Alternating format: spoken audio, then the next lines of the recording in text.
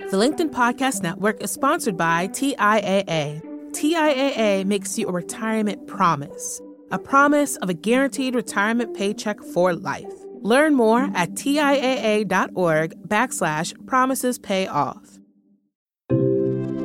From the editorial team at LinkedIn, I'm Jessi Hempel, and this is Hello Monday, a show about the changing nature of work and how that work is changing us. Some people are born knowing exactly what they want to do. The path is obvious. But for a lot of us, it's much more fuzzy. We end up in our first jobs for all sorts of reasons. Mom told us to go to law school. Uncle Bob offered us an internship. And if things work out, we stick around. Maybe the money is good, or maybe we're traveling up the career ladder. And inevitably, we reach a point where we ask ourselves, is this really the right way for me to spend my time? Do I even like it? Earlier this fall, I talked about this kind of career crisis with my friend Jerry Colonna, the job coach. And it's at that moment that's ripe with possibility. And it's scary. And there are many, many human beings faced with the privilege of being able to come to that moment of potential actualization and choose to walk away from it. And I get that it's safer to stay in a job that you may not love. But this week I wanted to talk to someone who had done the opposite of safe. Jessica Powell was head of PR for Google. It was a big corporate job, and she didn't hate it. She liked her colleagues. She got paid very well. But for a long time, she was unhappy. She worked all the time. She didn't always feel great about that work. And then she quit. And I think a lot of us dream about doing that. And yes, I know this is an incredibly privileged position. But listen, that's the kind of thinking that sometimes keeps people in jobs long after they've questioned what they're doing with their time. Our lives are really short. We have to be urgent when we think about our careers. Jessica did just that. She talked a lot about the challenge of figuring out what you love for yourself versus letting your career dictate it, and the strength it takes to quit something you like fine enough when you can't be certain you'll be happier in the future. But first, you have to understand how Jessica got to Google in the first place. She just moved to London. She was 26. Here's Jessica. And so I applied for a ton of jobs, journalism jobs. No one wanted to talk to me. I had no local knowledge and didn't have a particularly long or impressive writing resume. But I applied for waitressing jobs. I applied for a CEO job. I applied for every job that was in the Guardian ads. And my husband suggested, he was like, well, you know, why don't you apply to Google? Like, a lot of people we know seem to work there. Maybe you'd like that. What year are we? Oh, this would be 2006. Okay. And I applied, and they called me back, and I went in, and I totally flubbed my interviews. But the woman who wanted to hire me and who ultimately became my boss hired me as a contractor. So I failed the Google interview process, but got hired on a contract. And so I remember about the Google interview process is that it's quite onerous. You're failing the interview process is not exactly a failure in that basically Google at that point in particular really focused on PhDs from upper echelon Ivy League schools or don't bother. Yeah, I think that probably going to Stanford got me in the door, right? They're much broader in who they bring in now, but I think back in the day it was very focused on a handful of universities, which of course creates a lot of problems. But I think that got me through the door, which was great. But then the interview itself was it didn't necessarily feel like it mapped to my skills. At the same time, I don't know how many skills I really had at the time. It felt like it was being challenging for the exercise of being challenging and almost to intimidate you. You know, one guy came in and didn't look up from his computer the entire time he typed, which is, it wasn't actually I didn't need eye contact. I didn't need some human connection during an interview necessarily, but it was the typing. And I just couldn't focus because it was just tap, tap, tap, tap, tap. And Wait, but let me stop you, Jessica. Yeah. Given the company that you just described, why would you want to go and work there in the first place? Like, why, when the contracting position came up, did you think that was a good idea? I had rent to pay. You know, I was very, I don't know if obsessed is maybe too strong of a word. I'm always very worried about the bottom falling out. And so when I was in New York, I took the job that paid the best of all the journalism jobs I could find. When I got to London, no one really wanted to hire me. And I had rent, And on top of that, like I'd heard great things about Google from people I knew who worked there. Right. So that was 2006. And then you spent most of your career there. You stepped out briefly and went to a startup and came back. Tell me what kind of work you did during the time that you were there. So I started off in London. I was working because my background had been copyright, working at a nonprofit around copyright. It was pretty natural that they were bringing me on as a contractor to work around kind of copyright and press. Google was having a lot of issues with book search then, and then they had a problem with Google News, and then they acquired YouTube, and they had a problem with YouTube. So I started working on that. And initially, because Google in Europe was very small then, this is all post-IPO, so it's hard for people to imagine that Google post-IPO was small, but actually in Europe it was. I think we were a couple hundred people, maybe in London, maybe in all of Europe. I don't even remember. And so I was hired in through the communications department, but I did some marketing, I did some product management, I did some policy stuff. And it was great. Like it was kind of chaotic and it felt very startup-like. And I started doing that. But then as my career went on, we became more specialized. I started focusing more on communications because they started to build out the European team. And eventually ran Southern Europe, the Middle East, and Africa, then went over to Japan, where I'd lived previously, and based out of Tokyo, ran communications there. And then, like you said, went off to a startup in London, and eventually then back to Google, where I then came back and ran communications. And when you say ran communications for Google, and at this point, Google was, how many people was it when you left? Oh, I don't know, maybe 80,000, maybe?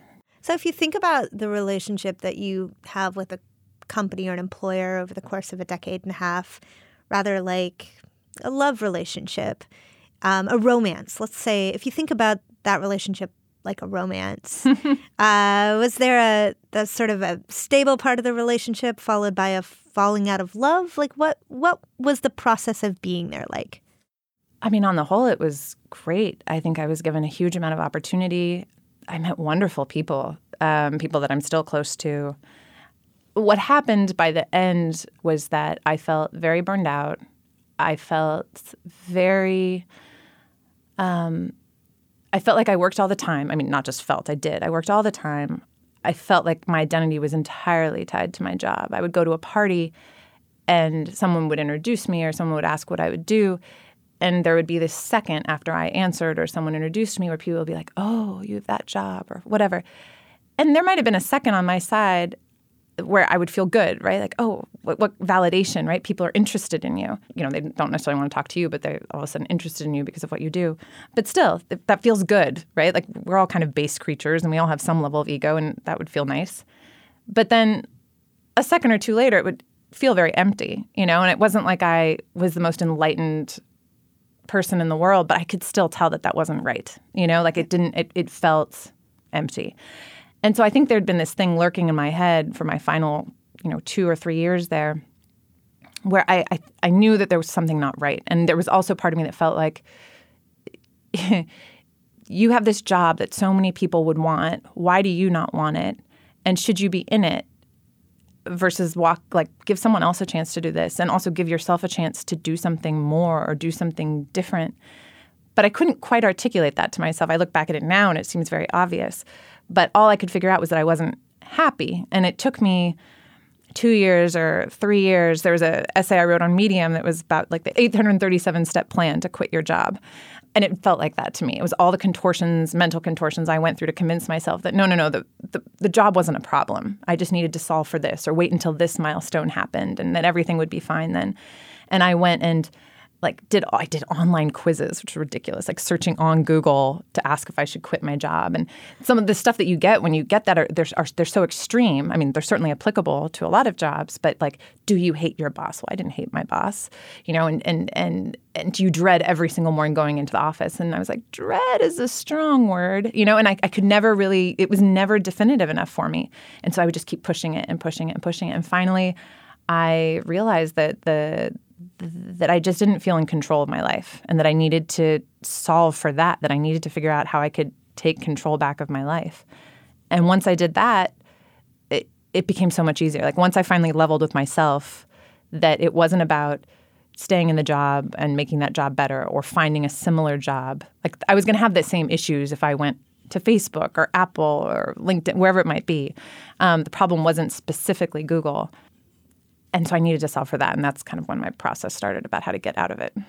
How long did that period take, do you think? Was it, a few weeks, a few months, a few years? Like 2 years, maybe. Yeah. I'd say about 2 years, because it really did take me a while to understand that underlying problem, because I couldn't somehow reconcile. I always thought that quitting your job, when I left my job as the energy markets reporter, for example, it was clear to me that this was not for me, that I didn't like talking to traders every single day, that that was not my future. When I left my job at the startup in London, it was clear to me. I felt like it was a toxic environment, and it was clear to me that I needed to go. Whereas here, it wasn't so clear. Like, I loved my coworkers, and there was so much that was good. At the same time, I started to doubt some of the substance of my job. Oh, but those coworkers, I liked them, and I couldn't. Right. It just didn't seem like a clear signal. And so it took me a long time to realize, no, you need to go. And then there was a period that was also very long of, okay, if you're going to go, and if you've admitted to yourself that too much of your life and your identity and everything is tied up in this job, what are you going to do when you walk out that door and all of a sudden there's nothing? Are you going to be this super chill person that you've never been and hang out for 6 months and figure it out and meditate? Like, I knew that wouldn't work for me, that I was used to being very productive and I have a lot of nervous energy, and that I needed to channel it into something, and that I needed to have something that I could fall into that might not lead to anything at all, but that would give some kind of structure to my day and would feel like some kind of purpose of something I always wanted to explore or do, so that I wouldn't wake up after a 1-week vacation, so to speak, and be like, whoa, I just walked away from what some people would see as the best job in communications. And not only do I not have a salary, but I don't know who I am and I don't know what I'm doing with my life.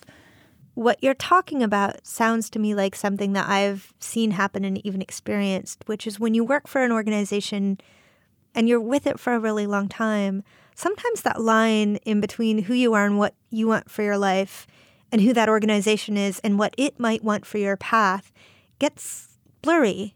And it becomes easier to just let the organization dictate what your next step should be according to what the next step is that ambitious people do at the organization. And it becomes more and more difficult with every year that you're there to take a step back and say, no, who am I? What's my North Star? What am I supposed to be doing with this life?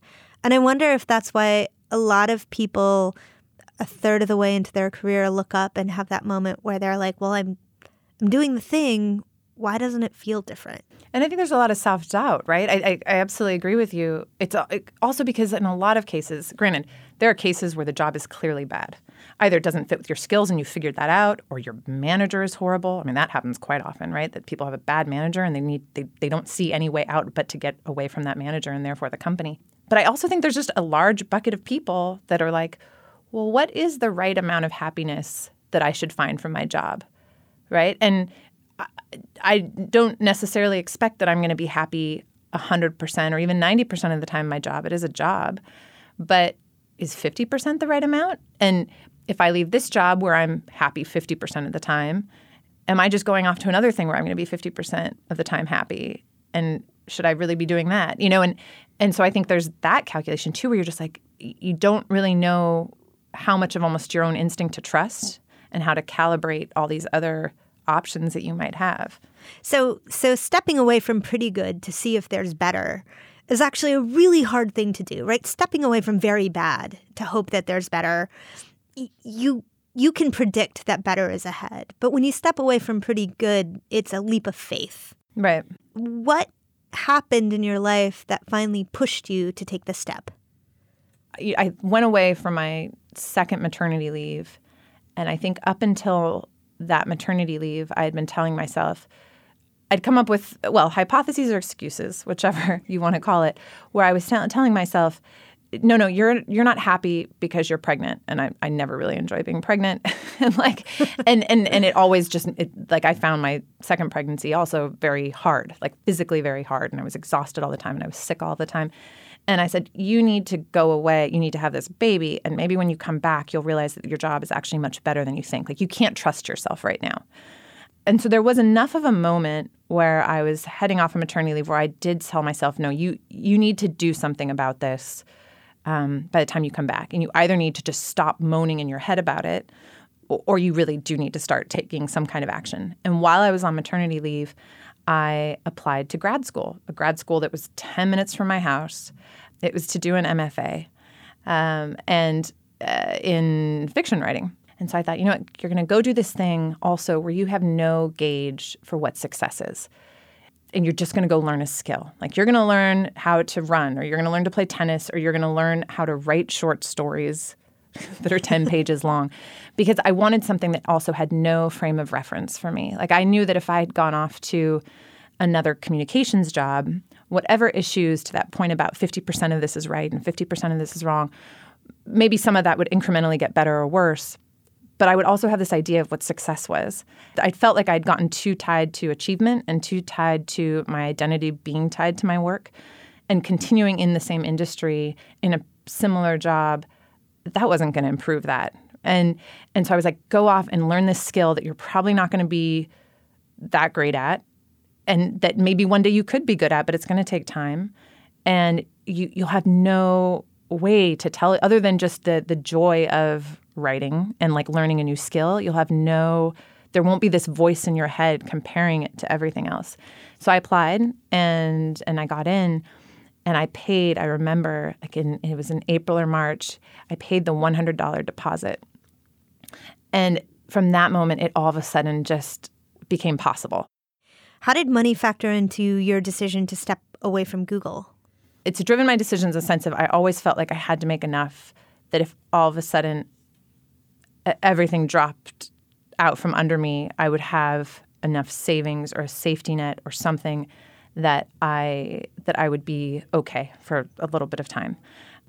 Even when I made that job where I picked in New York, the $32,000 a year, over a 2-year period, I think I saved like $15,000 or $20,000 of my 18 months of salary doing that job, because I spent no money, because I was convinced. I'm always convinced there's like an apocalypse looming, and I had to make sure that I could still live.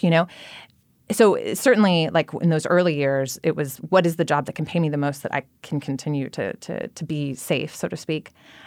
Later, though, when I left to go do the startups generally fail. I didn't expect, and I took a massive, massive pay cut, like huge pay cut to go work there.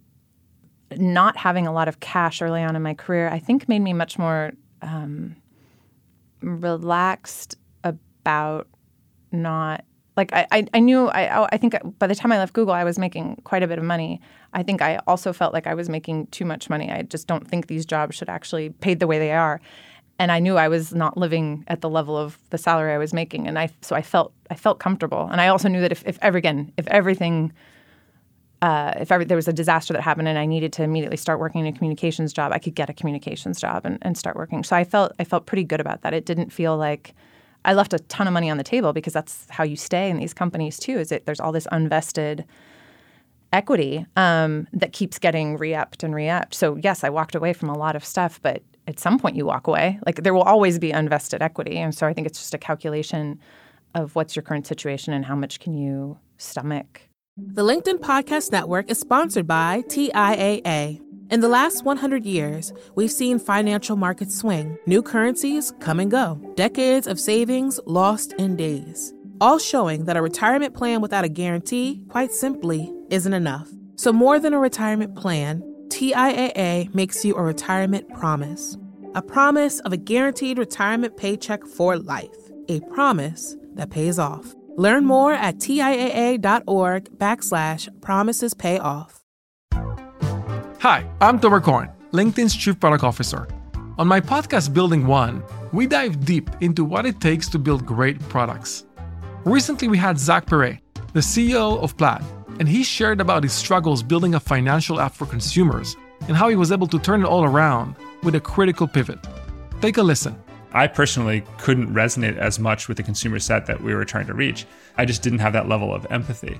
When we made the shift to building a B2B product, though, I was building the product that I wanted. My co-founder and I were creating the product that we wanted ourselves, and we had so much empathy for what that product was. Such a great insight. In that sense, we got lucky because we were creating a thing for ourselves. And then the people that we were talking to also had the same problems we did. They were fintech developers. We'd been a fintech developer.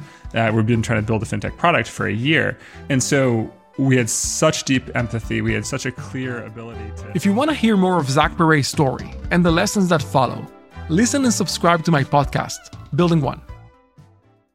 So what are your tips on leaving a job? Obvious caveat that there are a lot of people that have to stay in their current jobs for financial reasons and personal reasons. And like, you have to look at that stuff first and make sure that you can accommodate and provide for those needs.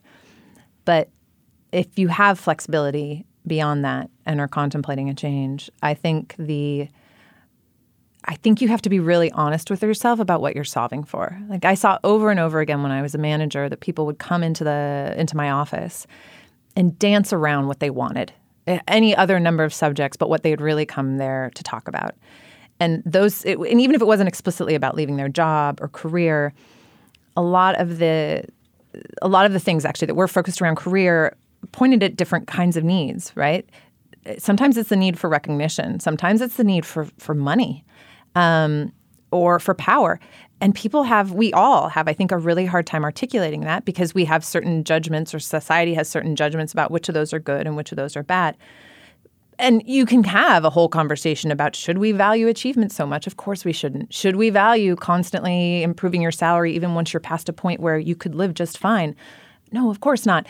But that's actually not productive when you're trying to figure out how to change your job. And so because we don't feel comfortable talking about those things, we don't always solve for what we really need to solve for.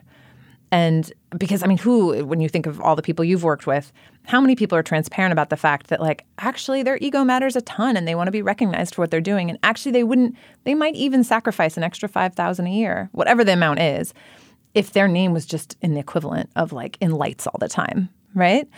And yet for other people, that doesn't matter at all. And they're really interested in new experiences. Like, they want to switch jobs every 18 months. And they're very happy not getting the necessary recognition for the work they're doing, but they don't need this huge ego play. But you really need to cater to their curiosity, their intellectual curiosity. I think that's a problem. Do you think that we are well positioned to know for ourselves what it is that motivates us? Would you be able to say for yourself, I knew that this is the thing that made me light up? I think looking back on it, and certainly by the time I was willing to confront, because I kept on not addressing those issues, right? Like, I'd go for another job interview at a place that actually was worse than Google in so many ways, like culturally and the job fit and everything. But I would go interview there because I'd be like, well, maybe the problem is Google. The problem wasn't Google, right? The problem was me in relation to Google. But I found it was so much easier, even though time-wise it felt like it was significant, to go on another job interview or to tell myself, okay, you just need to get past, say, Google I/O, like a big developer conference. It was always easier to set these external things rather than actually look at yourself and say, all right, well, when are you the happiest in your job? When are you the least happy in your job? And when I could come up with a list of the mental list, I guess, of the things that I was least happy about, it would be things like, you hate the fact that someone calls you regularly at 11 o'clock at night or at 5 in the morning because there's some sort of PR crisis happening somewhere. You actually hate the fact that a lot of PR people, for example, thrive on crisis and instability of the job. Like, you never know what you're going to get. I am a person who eats oatmeal every single day for breakfast and will for the rest of my life. I love it. I the most uninspiring thing about me, probably I want more stability in my job. Like, I definitely want a good portion of my workday to be oatmeal, and so probably working in a job where there are so many crises around the clock, maybe not the best job for you, But again, it took me a long time because I was so wound up in what my identity was or what my job was. How do you say, wait, you actually just should not even be in this industry, maybe, And so I think, it's just having to figure out what motivates you in life. And I think we are all motivated by very, very different things. And if you can get at that core, then everything becomes much, much easier. And then, if it's money or if it's achievement, okay, go solve for that. And then figure out this longer life process of how you get away from that, because that's ultimately not going to make you happy. But in the short term, it'll at least help you figure out what your next job needs to be. Well, listen, thank you so much for joining us. It was great to have you. Thank you so much for having me. That was Jessica Powell, ex-Googler and author of The Big Disruption. We taped this interview a couple months ago, and I've been wondering about how she felt about quitting. I mean, it's been almost 2 years now. So I called her. Hello? Hey, Jessica, it's Jessie. How are you? Hi, good. How are you? Good. Thank you for taking the call. So it has been a little while since we spoke, and it has now been a couple of years since you left your job at Google. And I wanted to know in the interim if you feel happy now that you did that. Yes. Can you imagine if I was like, no, it was the worst decision I ever made? Yeah, no, it's fantastic. Like, I'm super happy. This is probably the happiest I've been in a decade. I don't know. I mean, I don't really measure things, but yeah, I'm very happy. So if you look back at that time in your life, is there any advice, knowing what you know now, that you would give yourself? You know, I think I learned a ton working at a big company and working at startups. And so I don't regret having gone into that career at all. But I do wish I had perhaps stopped a bit sooner. I think, like a lot of us, sometimes you get into the trap of thinking that your career is headed towards some sort of destination, or that you need to get to the top, or go as far, not necessarily the top of the top, but get to the furthest you can go in a particular company or in a particular hierarchy. And when I actually look back at my job and my career, the times where I was the happiest was actually never when I had the most money or the most power or the most people reporting into me. It tended to be actually where the times where I had closer relationships with the people I was working with, and either, again, people working for me or my peers, and when we were working together on something. And so I think that perhaps finding a way earlier on and maybe leaving a company or something to then be able to continue to do that would have been a wise move for me, because I think I actually on some level knew that was the stuff I enjoyed the most. Now, I hope this episode resonated with some of you. Chances are you've gone through the experience of quitting a job, or you wanted to quit a job. So what makes you stay? And what makes you go? Drop us a line at hellomonday@linkedin.com or post on LinkedIn using the hashtag HelloMonday. If you enjoyed listening, subscribe and rate us on Apple Podcasts. It helps new listeners find the show. And join me next week. We'll have writer Arthur Brooks on the show. He's introduced this idea of professional decline. He thinks that as you age, your skills may change and you need to adapt. Doesn't sound like rocket science, but... Anyways, he has some advice on how you can chase work that feels meaningful for a lifetime. Money, power, pleasure, and fame. If these are the things that you're chasing centrally in your life, you're gonna struggle. On the other hand, the things that do bring enduring happiness, the transcendent, faith in the vernacular, family, friendship, and earned success through your work, those are the things that truly do bring enduring happiness to people. And, the tomes have been written, including some by me, on this subject. Hello Monday is a production of LinkedIn. The show was produced by Laura Sim. Joe DeGiorgi mixed our show. Florencia Iriando is head of original audio and video. Dave Pond is our technical director. Our magical listener extraordinaire this week is Victoria Taylor. Our music was composed just for us by the mysterious Breakmaster Cylinder, and you also heard music from Poddington Bear. Dan Roth is the editor-in-chief of LinkedIn. I'm Jessie Hempel. See you next Monday, and thanks for listening. How are your kiddos? They're good. They're good. I found it actually harder to be away from them on this trip. Like, they just get better. And I'm sure you've seen this, right? Like, They just get more interactive and more. I actually did not find it as hard. And I always felt a little uncomfortable when women at work would talk about how hard it was for them to go back, and that they spent the whole day looking at their baby photos. And I was kind of like, am I a bad mom? Because I actually really like coming back to work. And I don't feel like I'm sad to leave them in the morning, in the sense of I'm very sad in that moment of when you're saying goodbye and they look sad and you feel sad. But once I'd be at work, I would compartmentalize, and I'd enjoy doing the work. Them. Yeah. And I was like, oh, what does this say about me? It's like, I'm, and now it's gone the other way, where I'm just like, oh no, you just don't like babies that much. Okay. These small humans are great. Yeah.